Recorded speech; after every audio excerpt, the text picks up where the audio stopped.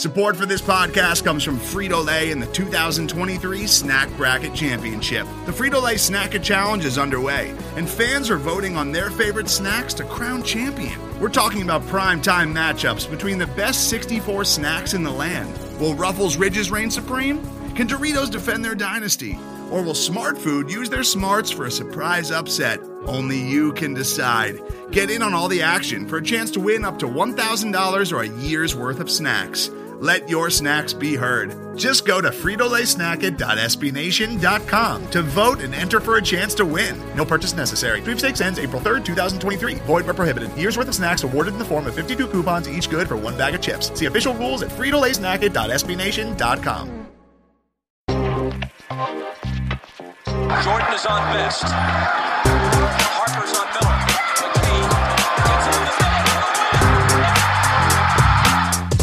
They play together, they believe. And Karis LeVert is cold. LeVert, back in. Fade. Oh, he's a one-man wrecking crew. Holiday, shot clock down to 6. Finds Warren. A long 3. Welcome to another edition of the Indy Cornrows podcast. This is your host, Mark Schindler. As always, I'm joined today by my co-host and colleague, Caitlin Cooper. Caitlin, how are you doing today? I'm doing all right. Ready to talk about this game after a day to decompress from it. It is certainly a game that we have to talk about. We decided to nix start bench cut this week because that game was a game. The Charlotte Hornets scored 158 points. I think that is a good primer for what we're about to dive into. I guess first question I have to ask you, because I didn't get to see your reaction on Twitter. What was your reaction to the Andrew Wiggins All-Star selection as a starter? That was something. That was definitely something.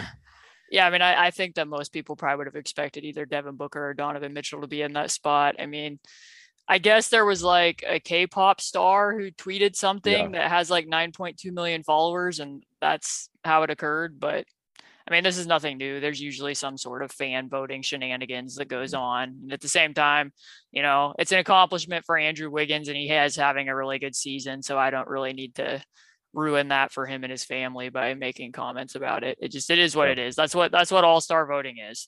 Yeah, I'm in the same boat with you though. I think I kind of had wished that I was off Twitter as well yesterday, because I got out of a podcast and I saw the reactions and everything. I was like, I thought that the world was ending for a second, the way that people were acting. But yeah, I agree. It was really cool to see him walking into, I think they played at Oracle last night, or not Oracle now, but you know what I mean?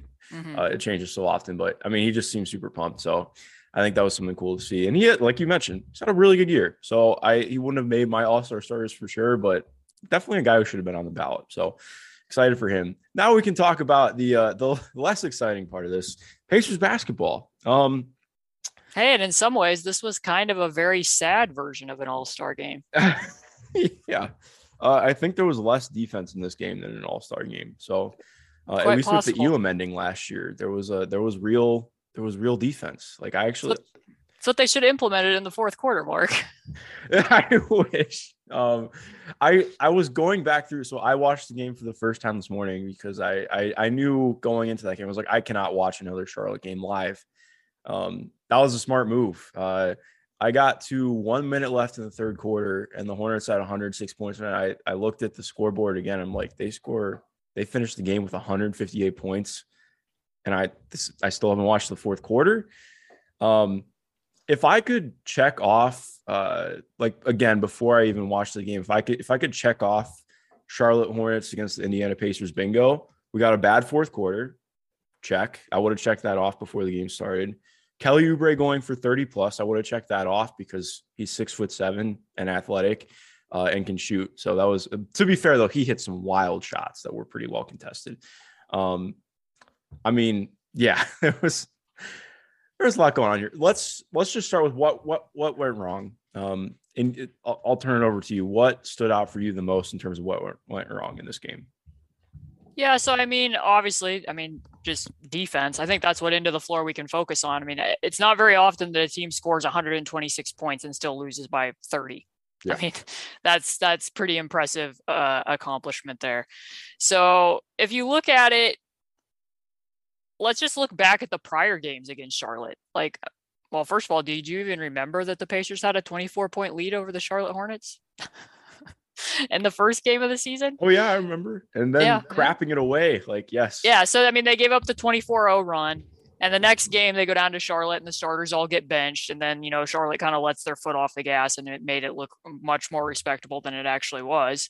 And then in the third home game, they gave up 71 points in the first half. So to some extent, a lot of that wasn't necessarily new for this particular matchup. And Charlotte does have a very good offense. James Borrego runs some of my favorite stuff in the half court. He's very smart about how they manipulate help defenders and move guys around. But the thing that stood out to me the most, perhaps at the start of that game, was how the Pacers chose to match up defensively. Putting Goga on Cody Martin.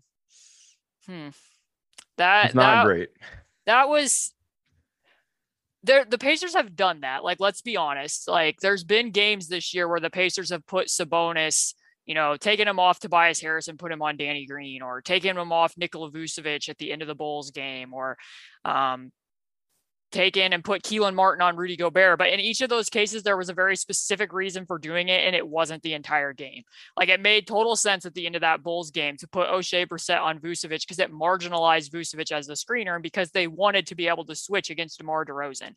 So then you have Sabonis off ball. He can sag off. You're having an extra defender in the lane. I get it. Against Rudy Gobert, makes perfect sense. He can't do a whole lot against a switch in the post. He doesn't hold his spot very well. He doesn't have a very well-developed post game. If you're switching out of that, there was times even when TJ McConnell was switched onto him inside, they weren't getting anything. And that was allowing them again to put a switch defender onto Donovan Mitchell in isolation. Now, the Hornets are small, clearly, but if you're going to have Goga out there and he's going to be guarding Cody Martin, the thing that I didn't understand about it was, are you attempting to funnel shots to Cody Martin, or what exactly was the goal? Like, I'm guessing they just didn't want Goga having to switch on to LaMelo Ball or whoever it was, but just don't switch it. Just put him in a drop if he's involved in the pick and roll action and let him guard Plumlee, because otherwise he wasn't sagging off of Cody Martin. Like, he was staying attached to him on the perimeter, and then he was having to cover way too much ground. So essentially what argument I would make is, if you're looking for a comparison, if that's what role they wanted Goga to play, then that needed to be like watching the Jazz play the Clippers in the playoffs last year, in that you're just going to get more than you bargained from Terrence Mann. Like, Rudy Gobert was all the way off, having to cover up for all the porous isolation defense and covering up the rim. And if they drove and kicked it to Terrence Mann, that's what happened. Like, I think they probably could have adjusted their off-ball stunts a little bit in that series, but that's what approach it needed to be from Goga. Like, I have to be 1 foot on the block at all times, and we're just going to give up shots to Cody Martin or whatever, because in essence, what they were doing was just inviting a ton of isolation playmaking. It was just guys getting torched out on the perimeter with absolutely zero backline help by doing that. Like, at the start of the third quarter, I don't know if you remember these two plays, but Mason Plumlee effectively turned into like Magic Johnson, because Goga was guarding Cody Martin, and as James Borrego loves to do, uses an exit screen for Cody Martin to go out to the other side. That drags Goga away. They run a dribble handoff that switches Karras onto Plumlee, and Plumlee just takes him off the dribble and makes a pass to Kelly Oubre, then slipping the exit screen. And it was just like the Hornets were toying with the Pacers at that point. I mean, we can all quibble about, why can't Justin or Karras in both of those possessions at the start of the third be able to contain Mason Plumlee off the dribble? And that's probably a valid question to ask, but I think that they were overthinking it a little bit with that matchup, unless Goga was going to consistently be sagging off.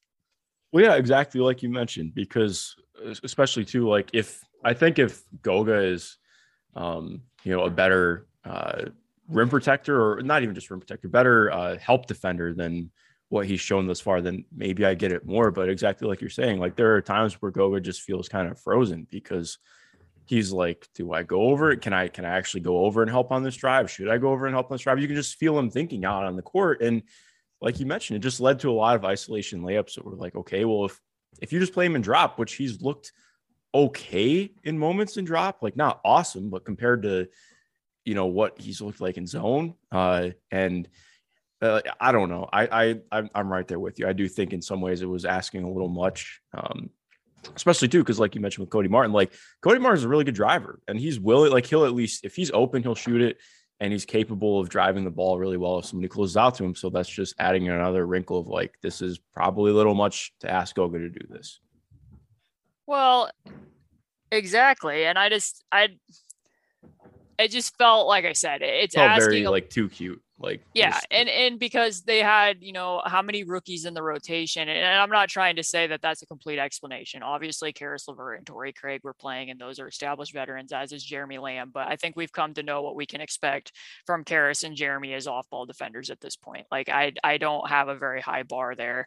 So the other problem that I saw vividly throughout the game is, like, I feel like you could probably make a DVD of that game, or I mean, that's an outdated reference, but clips of that game and show them to high school kids and be like, hey, this is how not to switch.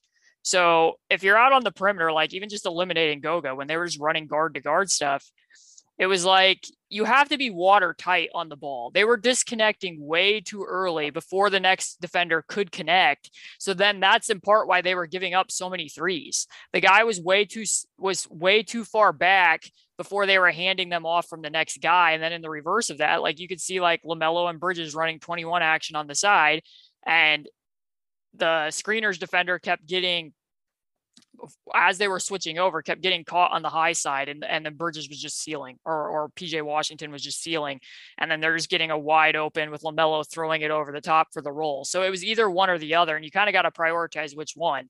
Like, are you trying to stay watertight to prevent the shot, or are you going to try to prevent those slips?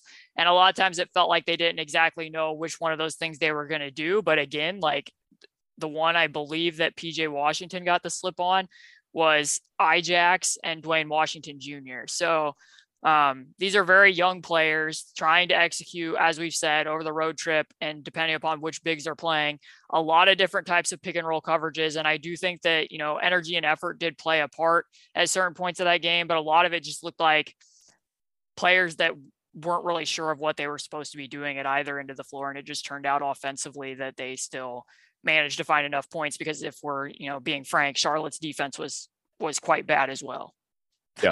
Yeah. No, that was just a doubly gross performance of defense, I think is a good way to put it. And like you mentioned too, like I think this is one of my larger takeaways from the game. Like, just look at who played for the Pacers. And like you're mentioning, I don't think that this fully excuses things, but okay, Chris Duarte is playing 22 minutes. He's still a rookie. And even though he's like you wrote about, I really enjoyed your piece, by the way. And he's like, I actually thought it was kind of a fun chess match watching Chris chase Terry Rozier off the ball and still trying to be helpful on the interior. But then outside of Chris, you're playing Goga 18 minutes. You played Ijax 24 minutes. I have no idea how he didn't foul out before then. Dwayne Washington plays 24 minutes. O'Shea's playing for 16 minutes. And then Kiefer and Terry Taylor are playing combined 20 minutes. And part of that's, they're in garbage time too. But like, okay, most of these guys outside of Duarte, none of these guys would be in the regular rotation. That does not excuse everything, but just compared to the fact that you're playing against a Charlotte team that is one of the best offenses in the NBA and has torched the starters routinely this year. I mean, was this result all that surprising to you? I mean, I guess the final score was, but I was expecting them to get their asses kicked. Yeah, I mean, the video game numbers are certainly eye-popping to look at, but when you consider, like, it's like you and I have said before too, you can't judge defense by whether the shot goes in or not. You judge defense by the quality of it. And as we pointed out, there was poor quality possessions, but like, let's just look back over this road trip. When they were in Golden State, I have the numbers here. The Warriors shot 3 of 19 on wide open threes. So 6+ feet of space. And now I will point out, for people who may not know, those tracking cameras do not see limbs. So it isn't always completely, it's 6 feet of space from the body, not necessarily from where your arm would be reaching out to, but still 15.8% the Warriors shot. The Suns made 2 wide open threes. The Pelicans made 5. So just between the Pelicans and the Warriors, the Hornets made more wide open threes than them combined. And that particular game. So that's a lot of 3-point variance. And like we said, I think that Kelly Oubre did make some tough shots. I mean, he basically burned down every cornfield in Indiana. It reminded me a little bit when the Blazers came into town last year and Anthony Simons just went off, which, we know what Anthony Simons is as a spot up shooter. Like, I'm not trying to put them on par with Kelly Oubre, but point being, like, they were also very limited in who was available in that game, and the defense, because of some of the Bjorkgren stuff, looked very confused. And it was a very similar feeling in this particular game. And I know there was a lot of reaction afterwards because it was a franchise high that the Pacers gave up, and I think tying a record for how many threes they gave up. But like you're saying, the Hornets aren't just an efficient offensive team. They're one of the fastest teams after made baskets in the NBA. Like, you watch back that game on the Hornets broadcast, and there's several moments where the camera cannot keep up with the ball, where, Duarte makes a shot on the baseline, LaMelo gets it, it's a kick ahead, Bridges catches it in the middle of the floor and then pings it to Kelly Oubre in the corner. And it all happens while there's still 20 seconds left on the shot clock. That's going to be very hard to keep up with. And I'm not saying that, it's acceptable if guys are trotting back in transition, but I didn't always think that was necessarily the case, as much as it just goes back again to communication and just some individual stuff. I mean, we've talked on prior pods, and this definitely showed up in this game, that, like, there's a lot to like about Isaiah Jackson's raw tools. Like, I understand why the Pacers picked him. I think there's potential there, but, as good as he is and as good as he moves on the perimeter, he's having trouble with fouls. But beyond that, knowing how far and close to gap the ball. We talk about reads on offense a lot, but reads are also a thing on defense. And he was playing the ball too closely a lot of times when he was out in isolation, which was giving up more straight line drives. Like I said, like, a lot of the times what was happening defensively was just an invitation for ISO playmaking for the Hornets to do. So from what I saw, I haven't been on Twitter, but from what I understand, there was a lot of commentary about it being incredibly unprofessional and embarrassing for the franchise. And I get that to an extent, but another comp I would make, and I'm sure you remember this game, the Pacers are in Oklahoma City last year, and the Thunder suffer a historic loss, a 57-point loss, and the Pacers scored 152 points. And the Thunder had mostly rookies playing and guys, either out of the G League. And that wasn't entirely the case. Again, I realized there were some veterans playing for the Pacers, but the Pacers defense has not looked good for a long time. It's just that some opponents have missed shots and others have not. And against the Hornets, they made the shots. So I don't really feel like that was necessarily a lower point than at other junctures of the season. Did you think that was the low point of the season? No, not at all. I mean, to me, the low point of the season, gosh, I mean, exactly. Like, what hasn't been the low point of the season? I feel like the season has been the low point of the season to a degree, like, because the stuff is so consistent. Like, obviously not giving up 150 points every game, but the same talking points, a lot of the same issues that keep popping up. Like, yeah, I mean, I would say, to me, the low point of the season is probably the Miami game when they lost to Kyle Lowry and their bench, even though they had the full starting lineup. Like, that one was when I was like, okay, this is just a bad team. I think that was the juncture for me. It was like, yeah, this is not playoffs are not happening for this team. So I don't know. I don't think that I could put this up there with how that was, because I do think there's a lot more nuance with this one and how it went. Yeah, you might be able to argue that the 24-point lead was the high point of the season.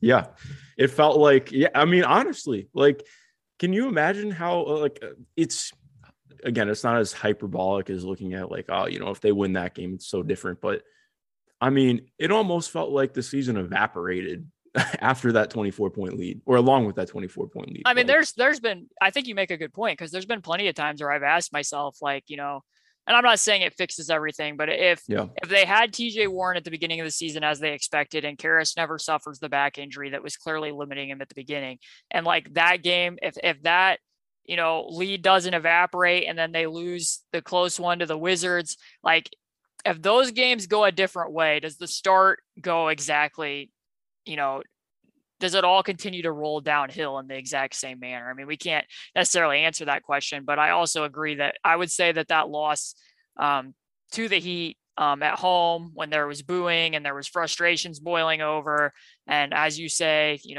Bam and Jimmy weren't even playing, and they couldn't score against the zone. That to me was like, if they would have won that game, it wouldn't have meant a lot, but losing it meant definitely a lot. Fun. Yeah. And shortly thereafter, the report came out from The Athletic that they were considering a rebuild, and for good reason. So I don't think that I would point to that as the low point of the season. It's just another data point and a lot of, the only thing that I will say is the team not being, I think you can expect some of that from young players and you just come out and learn from it. But some of what was going on in the fourth quarter and guys just not seeming completely ready is kind of a larger indictment in a certain sense, because you can't really blame it on, those starters and their disposition and, just another problem with another coach. You know what I'm saying? Yeah, no, 100%. I don't think that it's, I mean, to me, it's unfair to put this fully on the players, and I'm not, and I don't know if anybody's doing that, but I would struggle with that. Like, again, like we've talked about so many times this year, like the team getting to where it is right now is largely a byproduct of the way that the front office has handled things over the last couple of years. Has that led to, I don't even think it's fair to say disposition from the starters, because like I think, I mean, to some extent, can you see disposition at times? Definitely. But that's not been like the ringing sentiment and endorsement from what they're doing on court. Like I still think it would be unfair to say that the guys aren't playing hard. Playing connected, definitely not. But I don't really think you can question their effort. But again, like it's just I don't know what else you're supposed to say. Like they're not connected, and I think that to me comes on the coaching staff too. It's on the front office. It's not just on the players. I mean, they assemble the roster. I think more so like continuing to try and fix things with this group is what kind of further cements some of the problems that they've had. Like, again, I can't put everything on that, but it's not as simple as just saying, these guys, they don't have the disposition to win or something like that. Yeah. And not to relitigate the summer completely, but it almost feels like, this perfect storm of confounding factors. And I hate to use that word again, but like, you look at the summer and what, we talked to Jake on our prior podcast earlier this week, and he made it seem pretty clear that the coaching staff isn't all that interested in continuing the double big thing. And you and I thought clear back in August that it didn't seem like they were overly enthusiastic about it. And I'm not saying they didn't try to make it work. I think that they did, but, I just wonder how much of it, because of how many reports came out about their interest in Ben Simmons, and I apologize to everyone that we're bringing up another Ben Simmons segment, but because Ben didn't get traded, and, it seemed like, well, maybe if the Sixers run out of options, they'll circle back to a team like Sacramento or the Pacers or Minnesota and be willing to take what's there. If they decided, we'll just keep holding on to this, and if it goes well, it does. And if it doesn't, then we'll be able to make this move for another player, because obviously I've said this many times, but front offices have way more information than we do about what players might become available or what's going on within other teams than what we do. So it's possible that they've just all this time been kind of biding their time for either Ben Simmons or some other player that they were interested in. And were willing to kind of eat. I don't think they ever expected that it would start out this poorly. But I kind of understand why they were willing to kick the can down the road a little bit. I mean, it's even now in this situation, I've said that, like, you're not just going to make a trade to make it. And it's clear that changes need to be made. Like, there's going to need to be a refresh here. They're clearly not, this is a bad team at this point. But I don't think that, like, I mean, even just on the Sabonis front, that you just trade your best player in the next 2 weeks because, well, things aren't going well. And we gave up 150 points to the Charlotte Hornets. So we got to ship that guy out of here, Yeah. No, I feel similarly, but again, I think this is, if anything, it's just another further dagger in the wound, saying like, yeah, dude, there's got to be changes. Like, it's got to happen ASAP. It's just, and again, it's hard to say because it's without starters, but still, 17-31 was definitely not an expectation I had coming into the year, but here we are. So, where do you want to transition to next with this? Well, let's just go to post game. Yeah. What were your thoughts about who talked about, or which players went to the podium after the game, which was Goga and Torrey Craig? I guess I could say I was a little bit surprised that Karras didn't come to the podium, because he was like technically the lone starter. I mean, Justin Holiday has been a starter much of the year, but you know what I mean in terms of somebody who's like, supposed to be the part of the OG starting lineup. But like, also it's not like he was dodging or anything. Like that hasn't been an issue this year. So it didn't really bug me. Where were you at with it? It didn't bother me at all. I mean, I think a lot of that game is just, there's teaching points for young players to learn that we have brought up about, you can sit there and look at film and be like, hey, we need to get better in this particular situation when, knowing who the two players involved in the screening action are and whether you need to be, handing that shooter off and being watertight at the top, or whether you need to be protecting against the slip and how you're operating the switch. That stuff's all valid, but in many cases that was a burn the tape, move on and get ready for the next game type thing. And we know that in prior games they've sat there and watched, the first half back of tape and other stuff. So I don't know exactly how they handled things in the locker room after that game, but kind of the idea that like, some of these established veterans, like we've talked many times about them not necessarily having a vocal leader, and the idea that Miles or Sabonis or Brogdon should have gone out there to the podium, I kind of push back against a little bit. We do know that Brogdon can't be traded and that he's on an extension. So in theory, he has more, connection to this team at the current point in time, but Miles and Sabonis's names are showing up all over the internet and trade rumors. And I'm not saying that doesn't mean that you don't be professional and show up and do your job. That's what they're hired to do, but they did not play in that game. They're both dealing with injuries. It's a blowout. They had no responsibility for why young players didn't know how to switch and weren't getting back and handling transition defense responsibilities, and why guys didn't know what they were doing in the various zone coverages. Like, I don't really know why they need to go out there and say anything. And, and in their minds too, they might be thinking, I might not even be here in a week. Like, and I think that that's kind of an aspect that's hanging over the whole team to an extent, because when you look at it, it's not even just them. I mean, Justin's had his name in trade rumors. Jeremy's had his name in trade rumors. Torrey has, like, go down the line.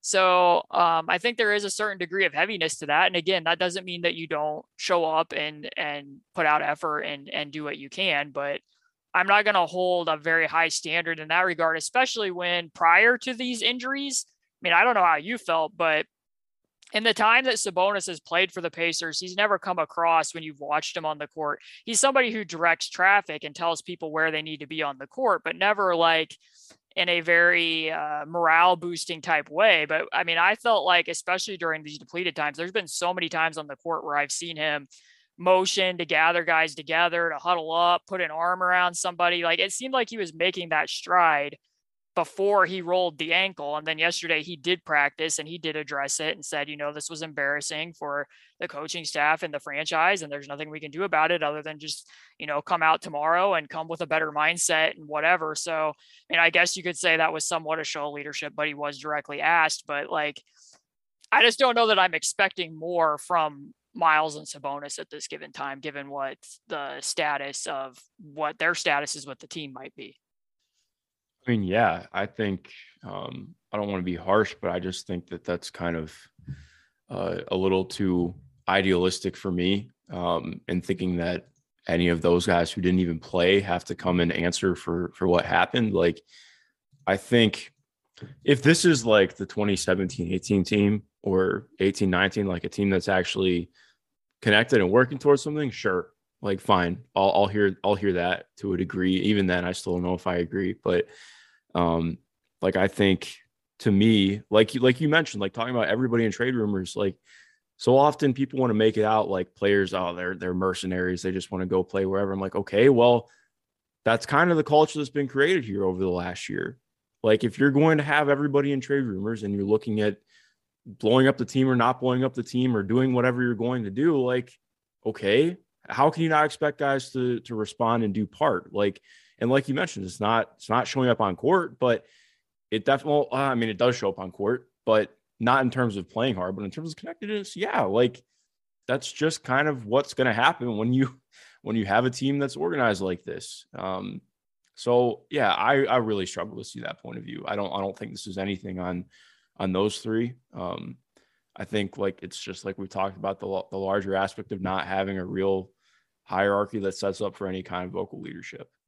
Well, yeah, because it's not even just the rumors, and obviously the Pacers can't control what newsbreakers are going to print or what is out there. They can't control the rumors completely, but it's not just like, the Pacers are listening to offers for Miles and Sabonis and Karras. It's the Pacers don't see, Sabonis. He's good, but not great. And now he's being connected to De'Aaron Fox and Pascal Siakam and whoever else it might be. And to be quite frank, like, have those guys shown that they can be number one options on contending teams? No. And yet those are being, portrayed, at least by the rumor, that the Pacers see those as potential upgrades. Like, unless we're saying that it was the Raptors and the Kings that made those calls, like, I don't know which direction they were going, or if it was just, a casual conversation. There's no way to know that exactly. But I think that there is some reason for somebody who's been named a 2-time All-Star. And we talked about it in the past. I mean, I don't know how the Pacers envision him, but I personally think he's better now than he was the last 2 seasons. I can see improvements in what he's done. His numbers don't necessarily reflect that for reasons we talked about on the prior podcast. But I think he continues to get better. And obviously the Pacers record is what it is. He wasn't probably going to be in any of those conversations this year. And I'm not saying he should have been, but it comes across very clearly that, and I've never made this argument. There was like people claiming amongst my Twitter issues the other day that I said Sabonis was a top 10 player, or you and I did at some point. And I have never said that. Like, I'm not built. I have never said that. I don't really ever rank players, period. But I agree. He's not a superstar, but I think he's really good. And it doesn't necessarily seem like that's being reflected in a way that would then lead him to be like, I'm the franchise player and I'm going to go out to the podium and take responsibility for this, embarrassing loss at home in which I did not even play, and same with Miles. Yeah, no, I agree. We've definitely never called him a top 10 player. I think we've actively said that he's the opposite, and not even in a bad way, but like just being truthful. But no, I mean, I agree. I don't really have anything else I can say to that because we're in lockstep there. So we can move on to the fact that Herb Simon was in the building, sitting there watching the game. And obviously we can't be speculative. There's not a thought bubble over his head, but I'm just wondering, when he's sitting there watching it, and obviously, I'm sure that there was plenty of jeers about having a nice time watching his little team, because that's what people like to bring up on nearly anything that's tweeted about the Pacers. But what are you guessing his reaction to that was, if you had to guess?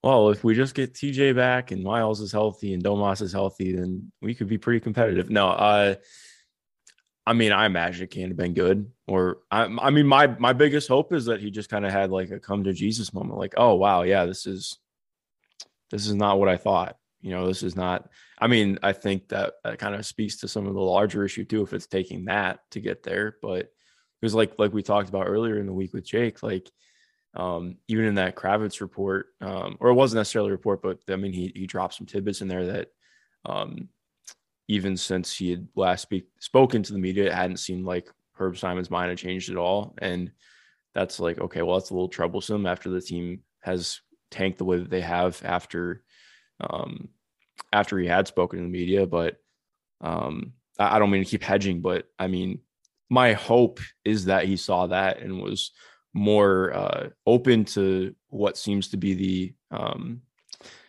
the direction that the front office should go, or it has contemplated going. Today's episode is brought to you by Cars.com.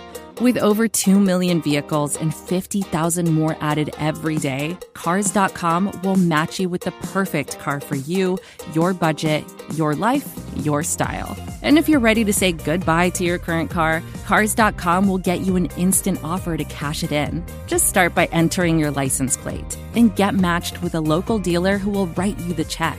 So whether you're looking to buy or sell, just go to Cars.com. It's magical.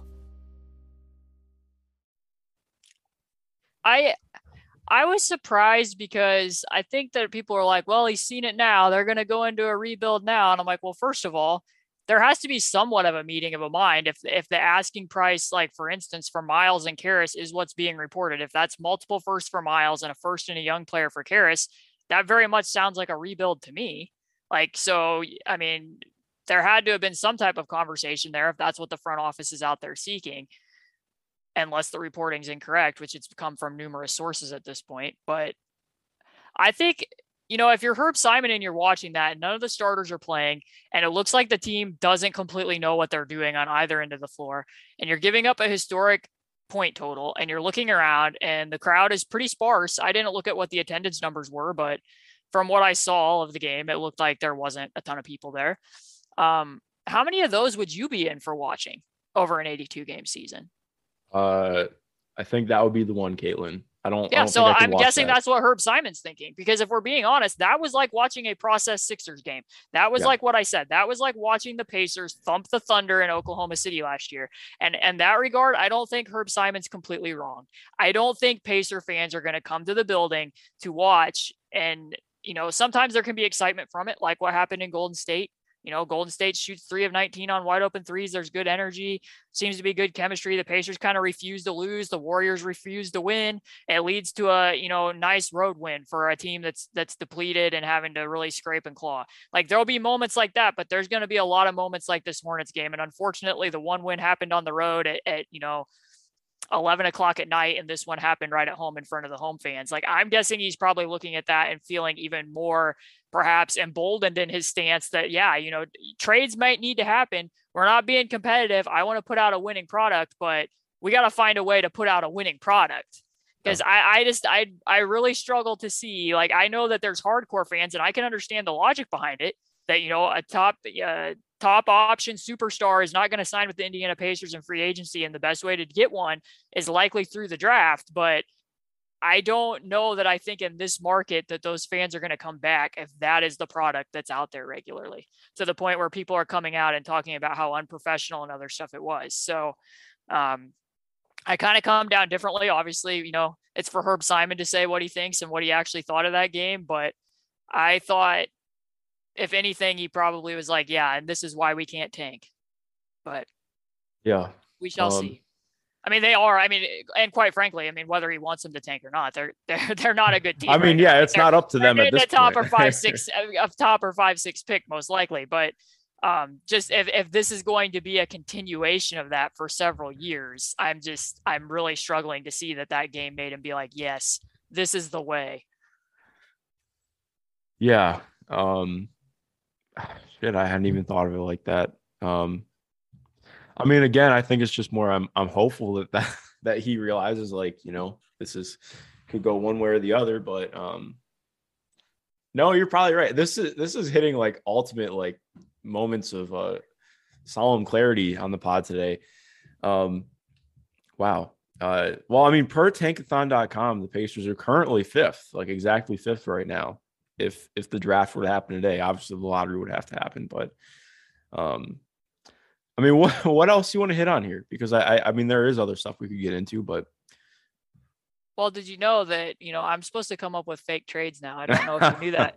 So I came up with one during that game. Oh, it turns out that you can actually swap almost these entire rosters minus, Kiefer and Lance, and the Pacers could just trade their entire roster for Charlotte's entire roster. It'd be like a 10-player trade on both sides.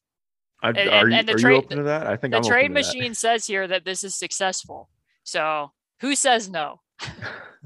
I have a feeling Mitch Kupchak might not be super excited about that one. I guess we can also get into, there's some injury updates floating about with Miles, and Sabonis practiced. He's possible to play in these next few games over the weekend. And also TJ Warren is playing one-on-one now. TJ McConnell is getting in some conditioning. So it sounds like I'm looking for the quote, so we're going to have to fill a little dead space here. I apologize. No worries. When I saw that TJ Warren is playing one-on-one, I was like, where can I find video? That's like literally all I want to watch right now. I would watch an hour every night of TJ Warren playing one-on-one in an empty gym over what we watched last night. And I think too, like, not to totally, pigeonhole where I'm at, but I think my hope at least is what Herb saw last night is like, okay, well, if we already have this low of attendance and the team is playing like this, and we're not even trying to tank, or trying to be a young team, then why don't we actually just be a young team and go from there? But like you mentioned, and actually gauging where Herb's been at in the past, that's probably not going to happen. But like, to me, I think if I could watch games, obviously not like that every night, but I could watch games of a team that is young and competitive and probably doesn't win a ton. Like watching Orlando this year has been fun for me. Same thing with Detroit to a lesser extent. I think Detroit has, like, watching Cade Cunningham is really fun. Watching some of their fringier guys can be a little bit enduring, but like Orlando, their starters are a really fun group. They have young guys who fit together and make sense. So you can see the vision for them. You can see them progressing. I like that. I like knowing that there's something that they're building towards being better, being competitive, working together. They have one of the worst benches in the league, but you just kind of deal with that for half the game. But when you're watching Karras out there with a bunch of guys who like half the guys who played yesterday might not even be on the roster next year. So it's just like, there's a lot less endearing about that or exciting about looking towards the future for me. I know everybody looks at it differently, but that's kind of, again, hopefully that's where I hope Herb sees it, but probably not. Yeah. So these two quotes I just found, they're kind of funny. I mean, they weren't intended to be funny, but TJ Warren update, Carlisle said, Warren actually had an additional scan. I've lost track of how many he's had. He's now playing some one-on-one. I have lost track of how many he's had as well. I do know that they're always favorable though. And it's weeks, not months. So yes. And then likewise, I also thought this was interesting. This is a quote about Miles. Miles had another scan. The news is good. Because it's always good, but doctors are seeing what they wanted to see. I can't get into detail about it. He's made progress. His pain has decreased significantly, and he's going to start ramping up gradually. The hope is that he can return at some point sooner than later, but he's been in great spirits the whole time. He hasn't been in a boot, which I think everybody has seen. I don't think that was intentional, but it just came across as like, look, everybody, Miles Turner is not in a boot. Did you random aside, did you ever watch the what was the Bleacher Report show on YouTube? It was like Game of Thrones. Game of Zones?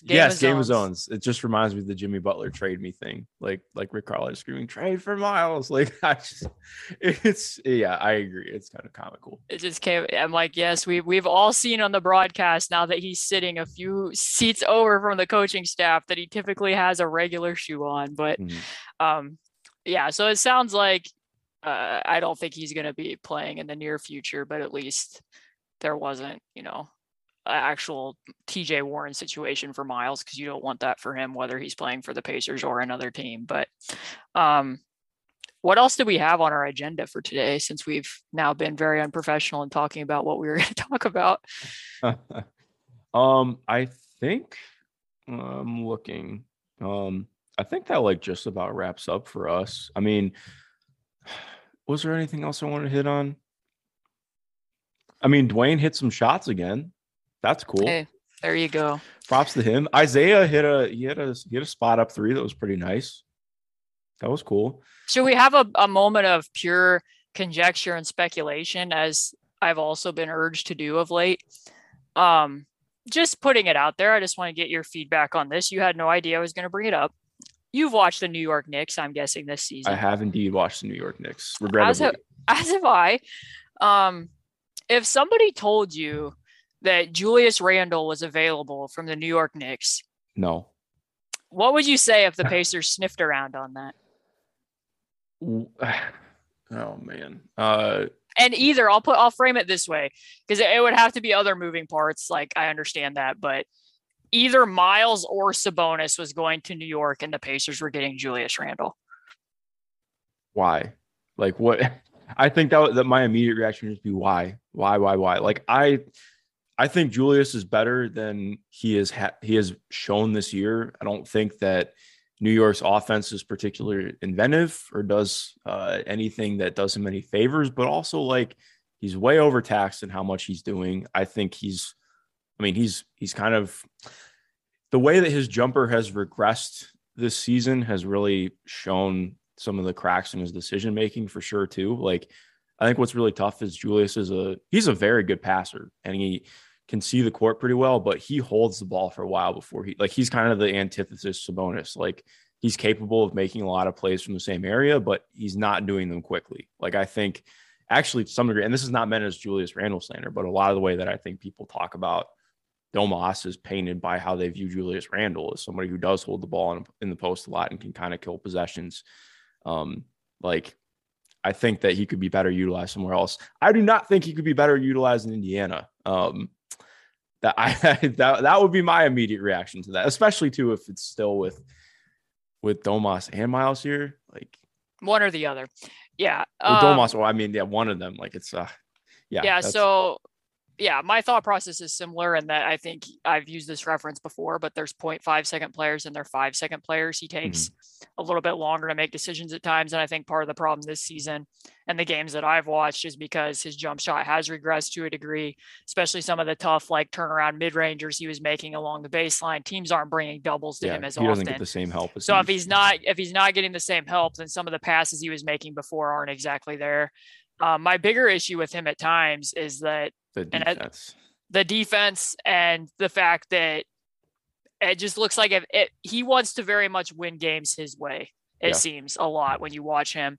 And if it's not going that way, then that impacts what he does on the other end of the court. And then sometimes it's just flat out non-effort. And I think when you watch Sabonis, I mean, I've said it, I think he's a better individual defender than he was a year ago in a lot of different ways, but he has limitations as a defender in terms of who he's going to be able to check. But I don't often think, oh, that was, just a complete give up on that possession.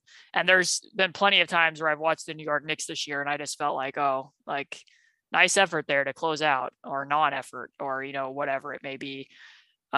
So that's some of the thinking. I mean, he and Sabonis aren't necessarily that similar because I would probably classify Randall more as a 3-4, whereas I would classify Sabonis as a 4-5. And Randall can do a lot more in face-up situations than Sabonis has, even though I do like that Sabonis is doing more on ball, but Randall's ability to have, a quicker first step and truck through guys is a little bit different. Whereas Sabonis processes the game, I think, at a faster speed and can do more and out of triangle concepts and the elbow. I would much trust Sabonis. Like if it was just this goes back to the All-Star game last year. And I know that, Randall had like a magical season and really shot the ball. I mean, somewhat I would paint his season similarly to what 17-18 Oladipo was in terms of just how, unique that was of a leap. But if it was just a question of Sabonis versus Randall, I would take Sabonis if I were either team. Like that's just which player I would prefer to have. When it comes to Miles, like if you switch Sabonis out and played Randall with him, like imagine Miles was traded to the Knicks or Randall was traded to the Pacers and that's what pairing you had. In some respects, I could be like, maybe they could run a little bit of 4-5 pick and roll. I think Randall's done that, a handful of times when I went looking through those possessions when I did a Knicks show a couple of weeks ago, or probably about a month ago now. And my guess is though that most teams would go under and probably force Randall to hit a pull-up 2 or a pull-up 3, or they would just switch it. But you might be able to experiment with that a little bit more. And, Randall's feet switching out are quicker in most instances than Sabonis's it were if Randall was at the 4 rather than Sabonis defending at the 4. So I can see some of that, but like just from Miles's standpoint, if he doesn't like being a glorified role player and floor spacer now, I don't really see that changing if Julius Randle was playing as a playmaking hub versus Sabonis. In some instances, I think he might be doing it a little bit more because Randle likes to do a lot more in isolation than Domas does. So I'm with you. I think that if I heard that those types of rumblings were going on, I would be asking why in either case, but it's just another case again. And I don't know how you felt about some of the other stuff that's gone on. It just kind of feels like, and Jake seemed to indicate that, Duarte and Ijax were off the table and Sabonis was pretty close too because of what the asking price was. And I feel like, there's been some conflicting reports in that regard because some people are making it sound like they're not going to take anything in return for Sabonis unless it's like what the Magic got for Vucevic. And then I've heard from other people that like, no, it's the price of an all-star. They're going to have to get an all-star in return. And in certain cases, whether like what I said before, whether it's Siakam or Randall or Fox, it feels like, okay, so you're just kind of moving deck chairs to another player to this point in time hasn't really been able to show they can be a number one option on a contender either. I mean, where do you stand on that? Yeah. And I think that Siakam's having a very good season. Like he's done a lot of good things of late over the last month or so, particularly, but it just, he also makes over close to $30 million a year. Yeah. I would be, This is tough. I mean, I think with Siakam, it's a little bit different for me just because I think he's a far superior player to Julius Randle, at least this season. Like obviously last season is a little different, but I mean, he's really evolved as a passer too. I think like there's a lot there that I'm like actually like way more intrigued by, but I agree. Like number one player on a title contender. No, like that's not a thing. But I'm also just kind of like talent. Good. I like talent. But yeah, if you're giving up Domas, it's like, okay, like I think you can make cases like in certain scenarios, maybe Siakam can be better for your team than Domas, but also like is an offense where you're going to just funnel a lot through Pascal Siakam going to be better than one where Domas is, getting a lot of touches and trying to, doing what he does, moving things around, easing up the flow of the offense. Like I kind of question if the offense is going to be any better like that. I mean, I guess you can try and point to like maybe there are some defensive changes because Siakam does. I mean, he's a very good defender, especially once he's once he got his legs under him. But again, like I'm there with you. Like you're just kind of shifting things around. And Pascal, I think Pascal's already 27, 28. So he's 2 years older than Domas. He's like you mentioned. I don't always love talking about the money aspect, but like that is a very real factor with Domas. It's a very real factor if you're trying to build a contender. Like exactly, like he's a borderline All NBA player who is on a deal that vastly underpays somebody playing at his level. Like that is, I don't love. Like I wish that he could be paid like an all-star All NBA player, but the fact of the matter is he's not right now, and that is like a competitive advantage for building your roster. Yeah, this is not, I mean, more so than what I said about Randall. It's definitely not Siakam slander. I think that over the last month, and in part, I would think that the Raptors probably wouldn't be all that interested in making that swap either, just because Siakam and Scotty Barnes together are figuring some things out. They've toyed with using Siakam in a few different ways. His passing out of face-up situations is getting better, but it is very different. And between how you would use him and Sabonis, the money is different. And I kind of go back to when Kevin Pritchard had that thread where he responded about his comment about, we need to find a real star or somebody with that it factor in the Athletic article, and said, we need to find people who are going to help us close games. And I think we do have stars in that locker room, but kind of we could always use and have more.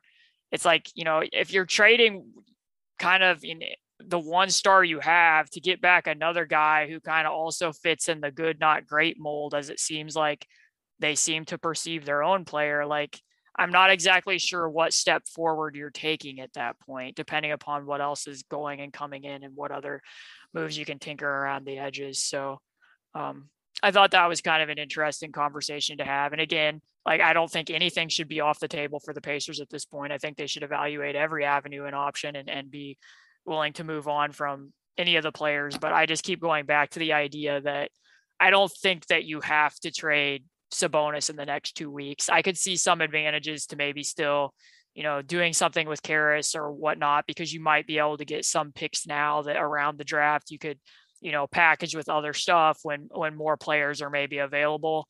I could maybe see some of the logic there. And I think you and I have talked in the past that, it seems like, and Jake mentioned this too, that both sides with regards to Miles and what he sees his role might be interested in a fresh start there. And there might be, some advantages there too, depending upon how other teams view his foot situation. But it just feels to me that, especially because of how Sabonis's game is, that if you wait till the end of this season, like even if you've decided, well, we don't think that he's good enough to be, our franchise player, or we just, we don't even want to keep him as a connector despite some of the stuff that he does, or whatever their thought process is, that he's going to be a guy that a team's probably going to want to know that they have so that they can do planning over the summer.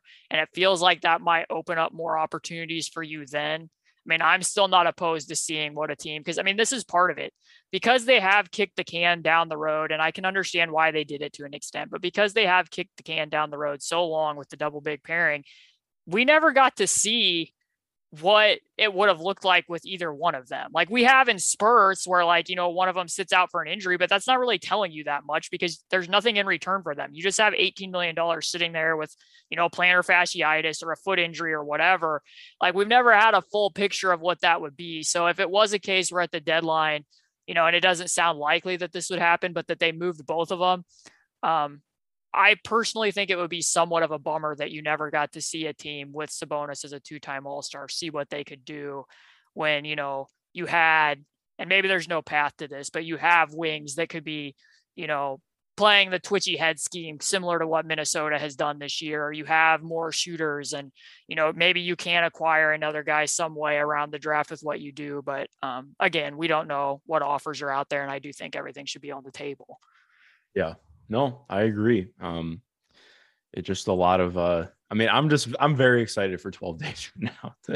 Or is it 13? I can't remember if January is 31 days or 30, but yeah,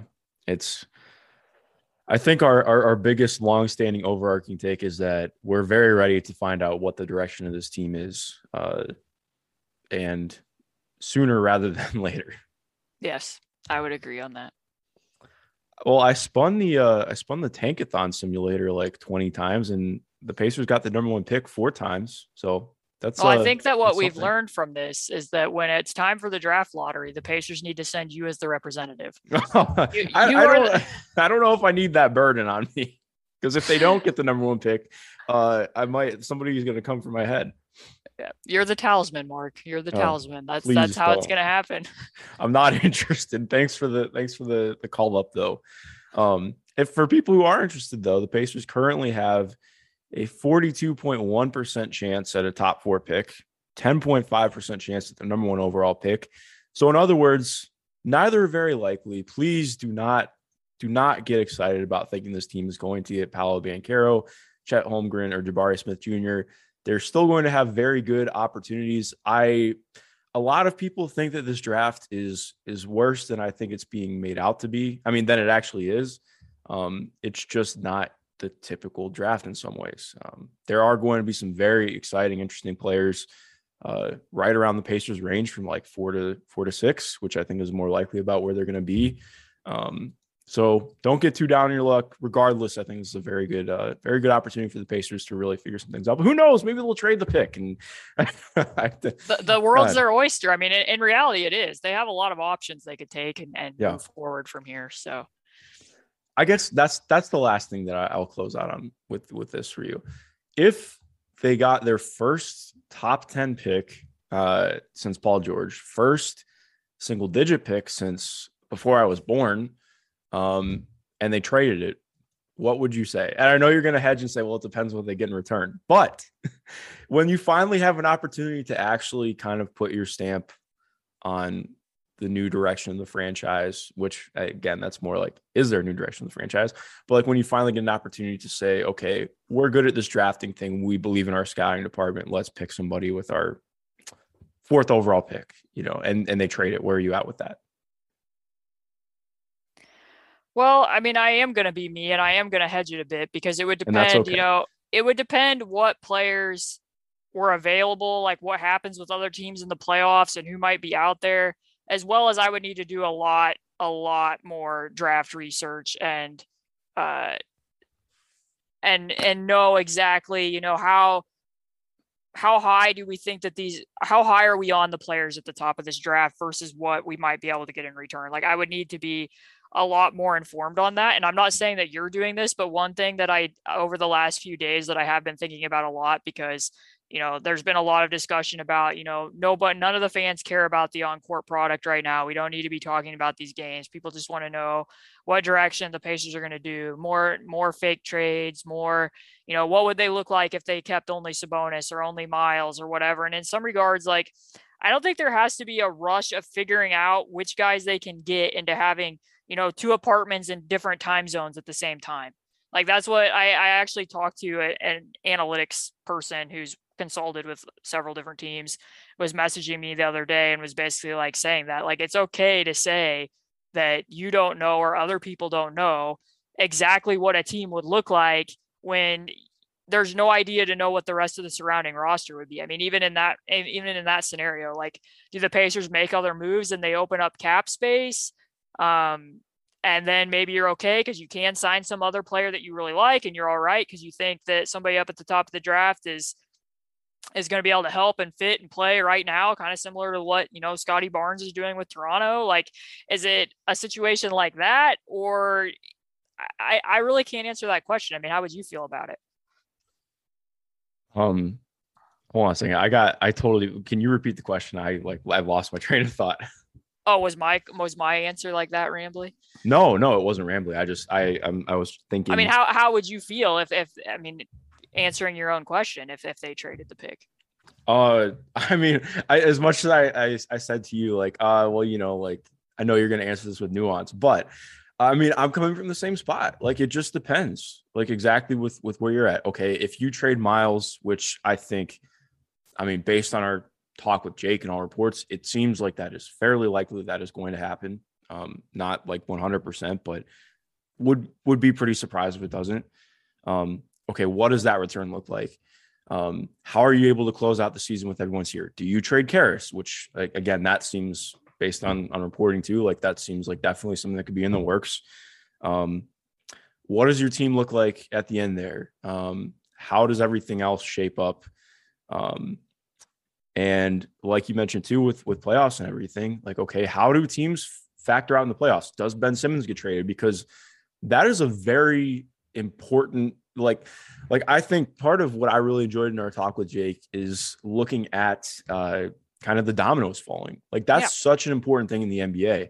Like, everyone is kind of waiting to see what will happen, because as soon as Ben Simmons, as soon as teams figure out what's going on with Ben Simmons, then everything else spurs off from that. Like, it's like, I mean, exactly. Like, it is a domino effect. It's like a firework going off, and everything else that's a fuse right by it starts going off subsequently. Like, so well, because I mean, it's like we said, like, there's teams that are monitoring, or we know that haven't been shown interest in the past in both Miles and Sabonis, whose first priority has been Ben Simmons. So, if Minnesota and Sacramento know, like, hey, we're out on Ben Simmons, they didn't move him, they're holding it to the deadline, and maybe there's pressure from Sacramento's front office, hey, we got to do something, like, we got to make some sort of change, then, there's going to be a waiting game, is what I was trying to get across on that prior pod. And I think what you're saying here is that I think a lot of people are like, oh, the Pacers front office just isn't doing anything. And I just push back against that so hard. Like, they can't just automatically do something if a team has other first top priorities that they're waiting out. But continue. Yeah, no, I mean, I agree with you. I don't think that we can say that they're not doing anything. But if nothing happens at the trade deadline, then I'll be pissed. But just in terms of, like, from analyzing it, I'll be very confused if that happens. Pissed would be the wrong way to put it. Maybe, but I mean, point being, like you're saying, okay, is there a star or really high level player that does become available, or somebody who the Pacers view as somebody who could become an even better player in Indiana that does become available because of how, the playoffs factor, how does that work? Does that make your draft pick even more coveted to a team who could move somebody? I don't know. It makes it interesting. Like, there's a lot more that could go into it. I do think there's more flexibility with what the team can do. And I think kind of like it was so long ago that we talked about this on the pod. I think this was before the draft even happened.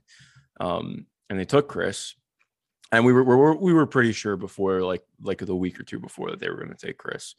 But we talked about, like, looking at BPA, so best player available, and fit. And I think we both talked about it in the same way. And I know some people probably do get annoyed with our nuance, but also that's us. That's what we do the pod for, and you come to the pod for. So get over it. Like, that's just, what it is at this point.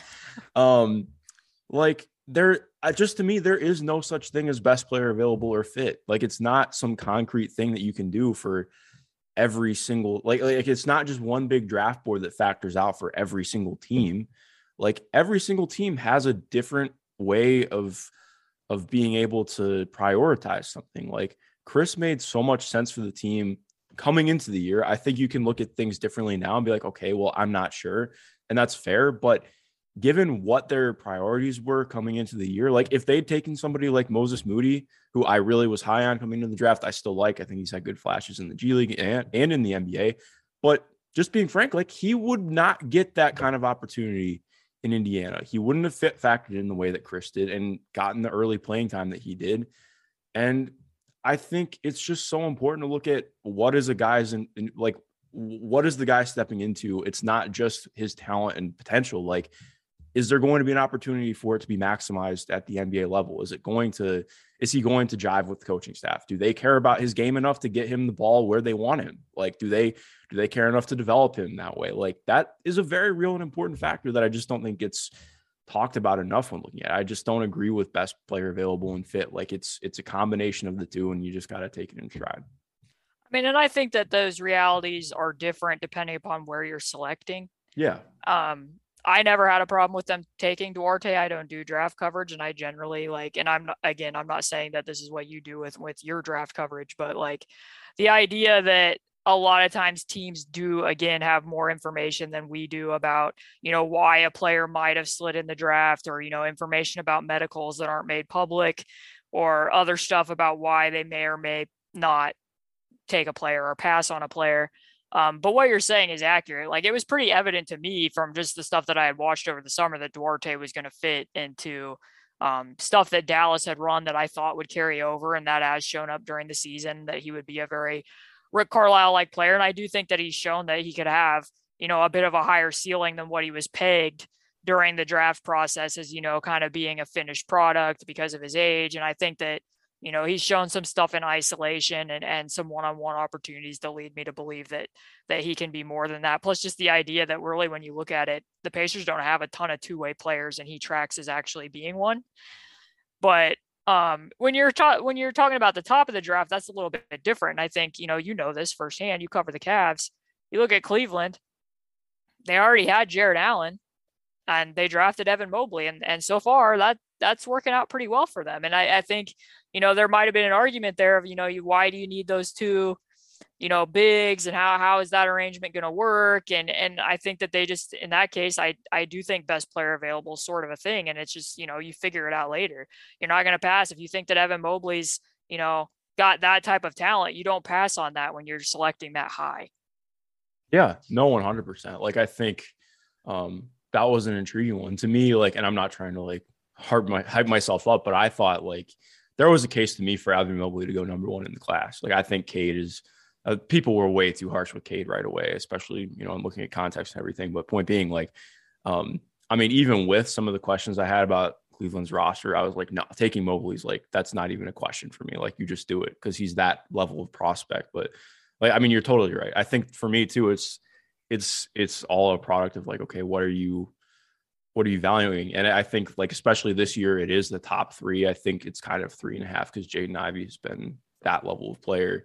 And Shadon Sharp definitely throws a wrench into. I have to look at it a lot more with that. But if you're in the top three, it's a very different discussion than if you're at 5 through 7. It becomes a much different equation. So you're totally right. Especially when you're at the top. Best player available is very, very different compared to when you're going a little bit later in the first round.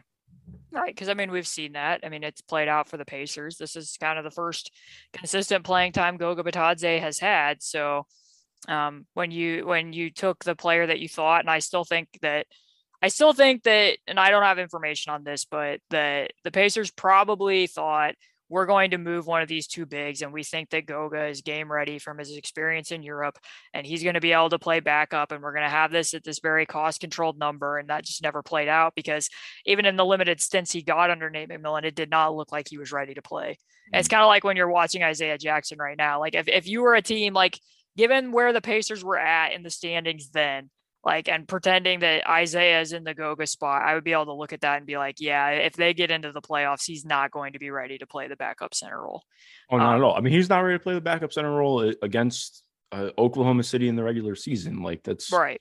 Yeah. And that's what's, again, that goes back to, if he hadn't hyperextended his knee early, and because of, the G League season getting paused because so many call-ups needed to happen, I think it would have really benefited him to be able to be playing consistent minutes in the G League, to, kind of be figuring out where he needs to be on both ends of the court more and be developing there. But that's neither here nor there. But, I get what you're saying, because in the case of both of them, there was never really a clear path to playing time. And in some respects too, there was never really an opportunity for TJ Leaf. And I never really fully saw TJ Leaf as an NBA caliber player. And I think we can quibble with people that they passed on when they did take Leaf, but it wasn't as if there was a clear path to playing time for him either. Yeah, no, most definitely.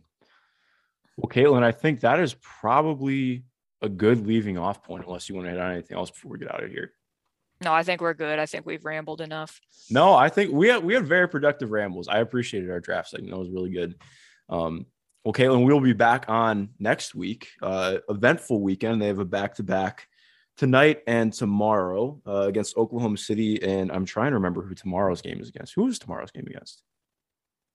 I'm trying to think as well. It would be good if we knew our own team's schedule. Yeah, so it's Thunder at 8 tonight, Mavs at 7 tomorrow. Yes, Mavericks. And then they play again on Monday against the Clippers. So an exciting 3-game stretch in 4 days coming up. Should be good. Caitlin, I will talk to you later. To everyone listening, thank you for listening. If you haven't already, go read Caitlin's article on Chris Duarte and his off-ball awareness. I really enjoyed that.